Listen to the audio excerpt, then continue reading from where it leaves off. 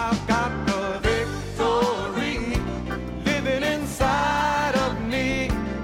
I got the greater one I can overcome. This ain't no time to turn back, no place to go slack. I gotta keep pressing on till every battle is won.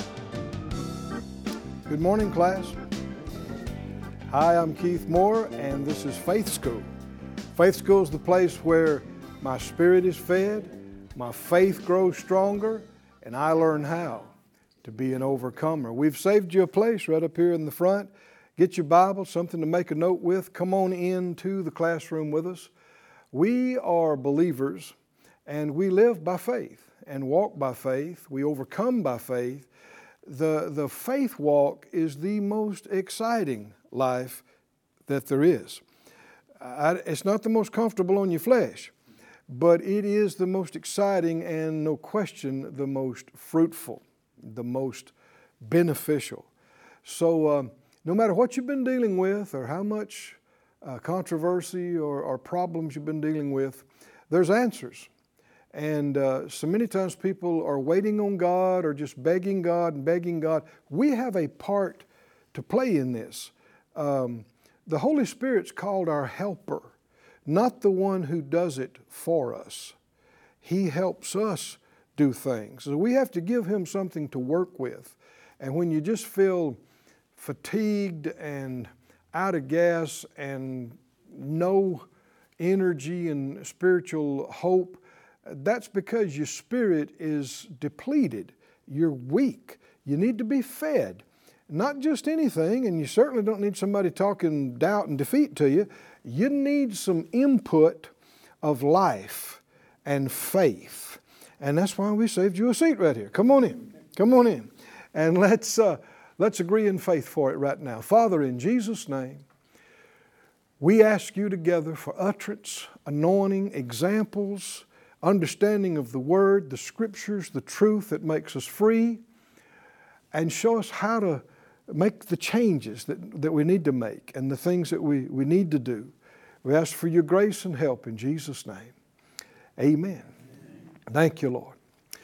We've been looking for some weeks now at this great 11th chapter of Hebrews. We're calling this study By Faith, because so many of these verses, that's how they begin, by faith.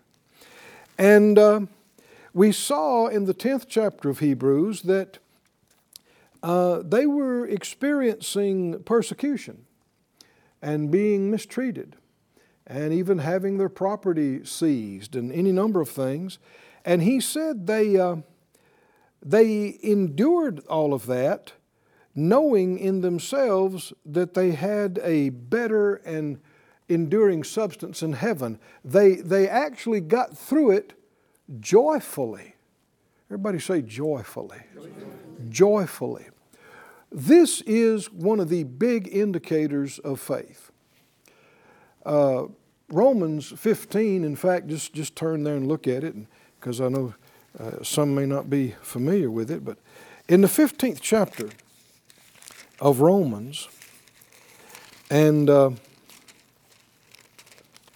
15:13, he said, "Now the God of hope fill you with all joy and peace in believing, that you may abound in hope through the power of the Holy Spirit." The God of hope. Now we know from Hebrews 11:1, faith is the confidence of things hoped for. Another word for hope in the Scripture is expectation. The God of expectation, the God of hope, fill you with what? All joy and peace in believing. If you are in believing, you're going to have some joy and you're going to have some peace.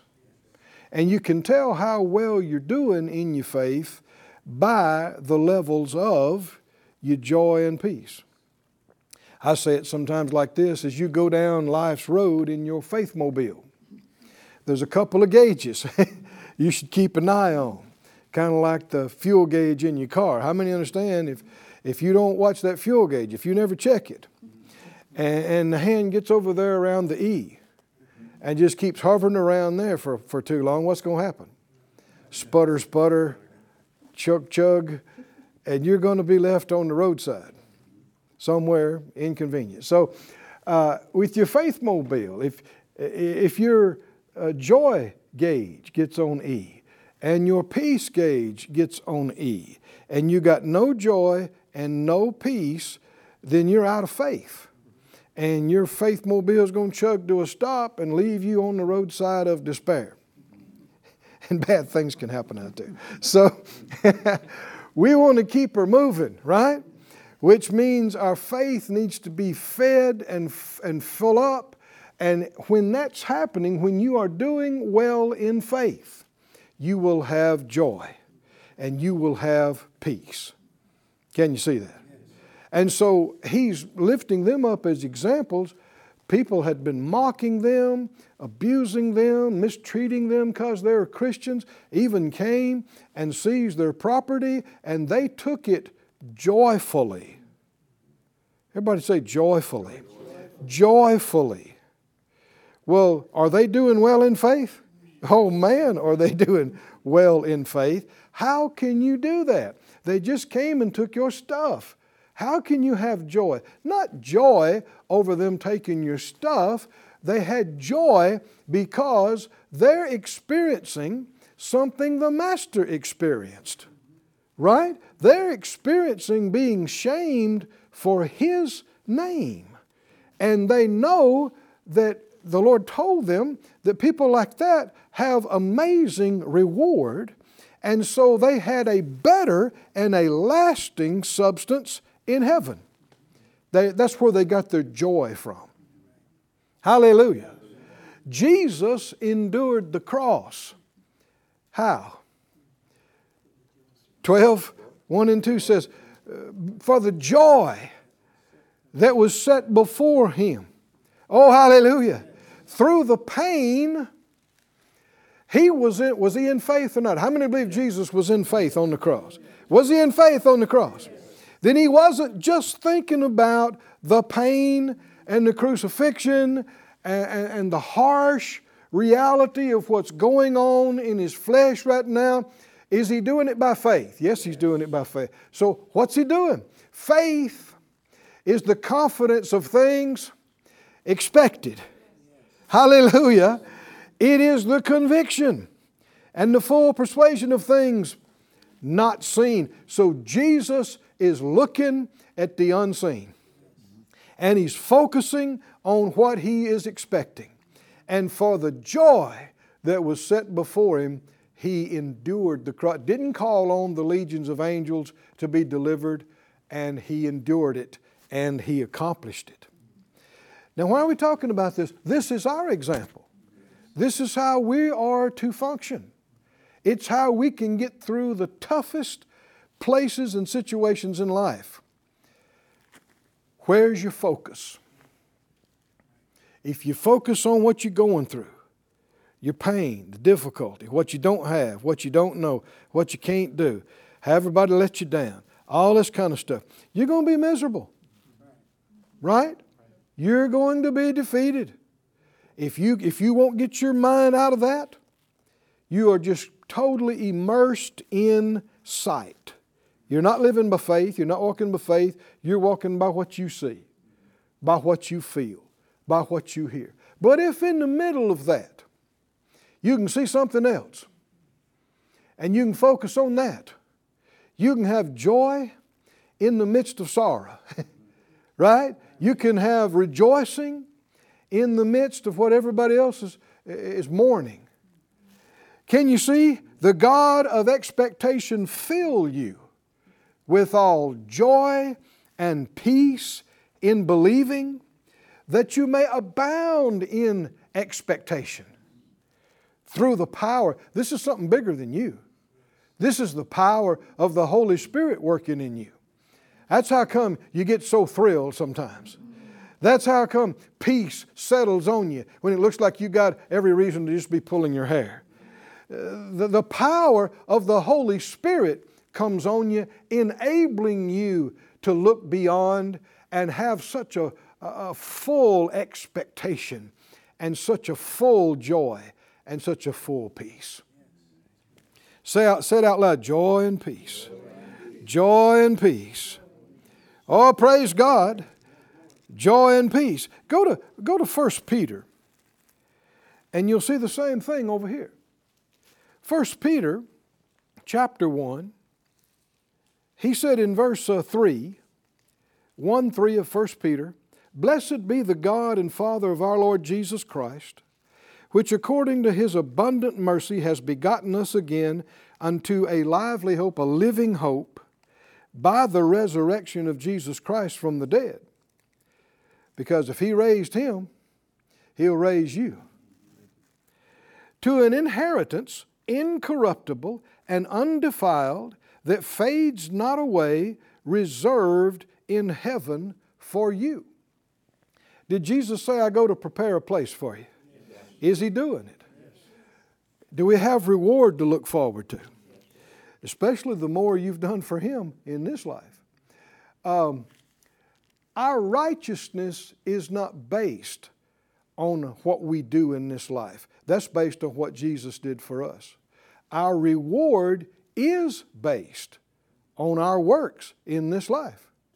Some have missed that some way or another, but you see it many, many times through the Scriptures. Not our righteousness. Our being made acceptable to God is not based on what we've done. That's based on what Jesus did. But our reward is based on what we do. You don't do much, there won't be a whole lot of reward.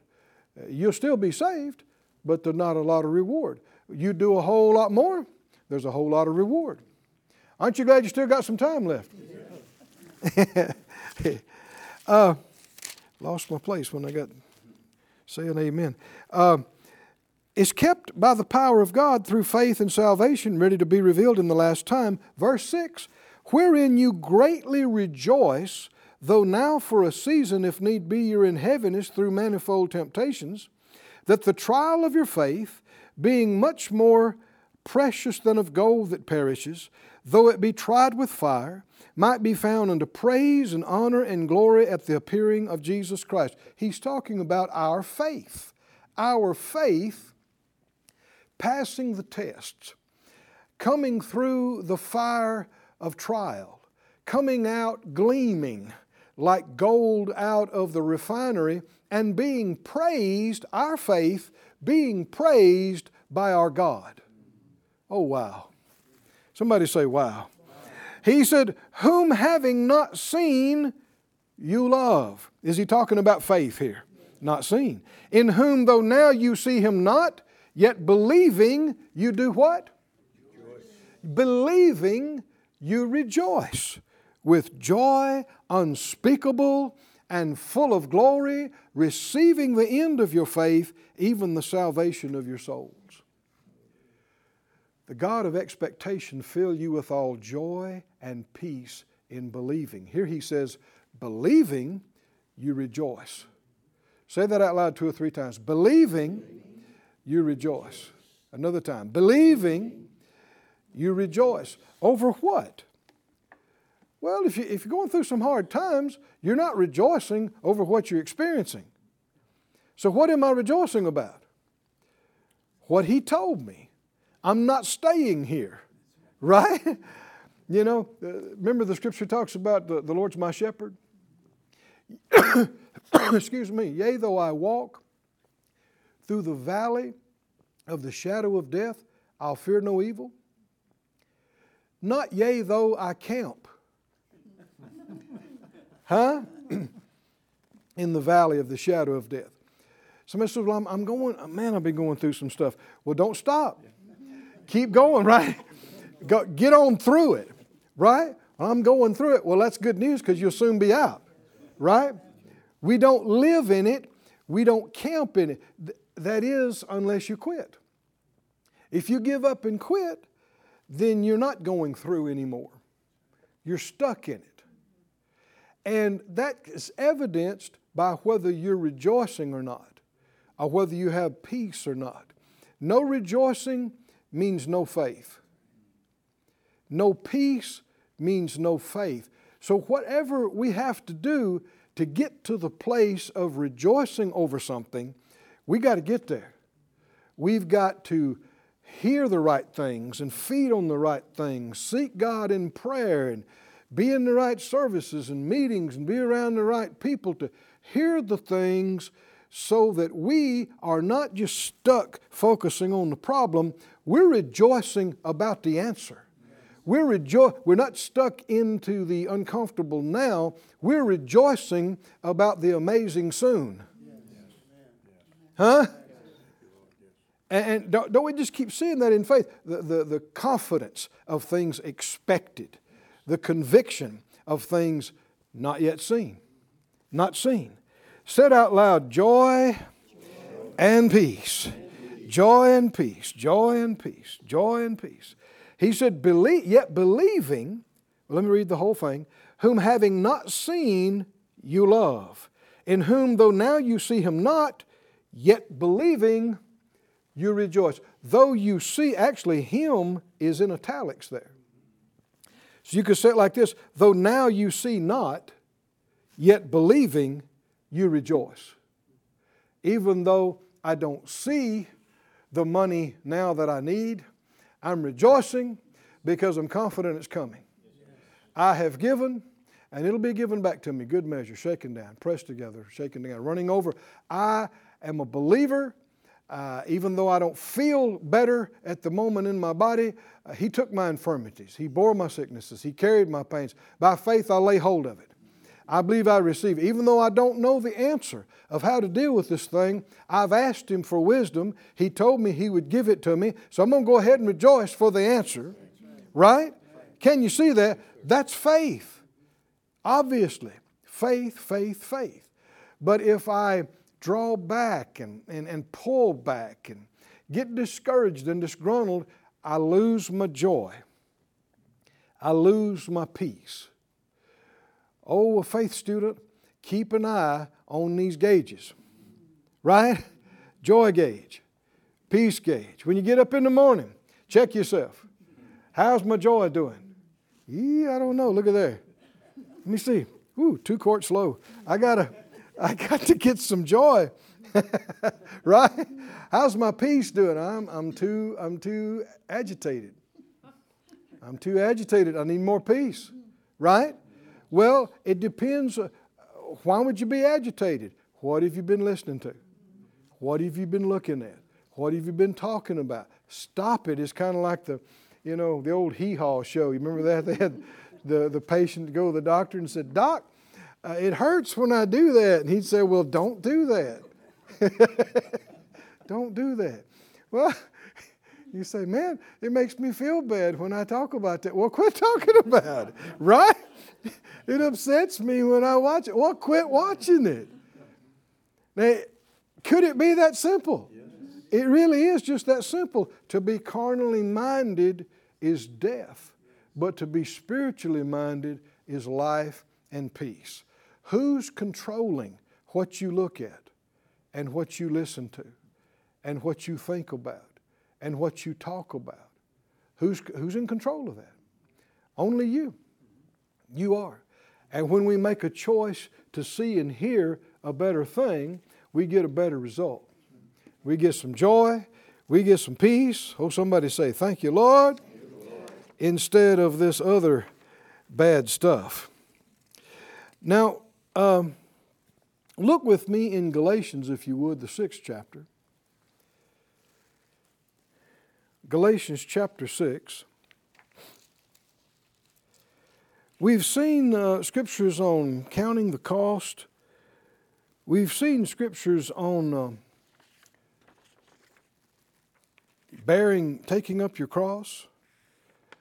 And this is something people think they don't like to talk about too much because it makes them feel like, well, I don't know how much of that I've been doing, and it just don't sound like much fun, So people would rather not talk about that.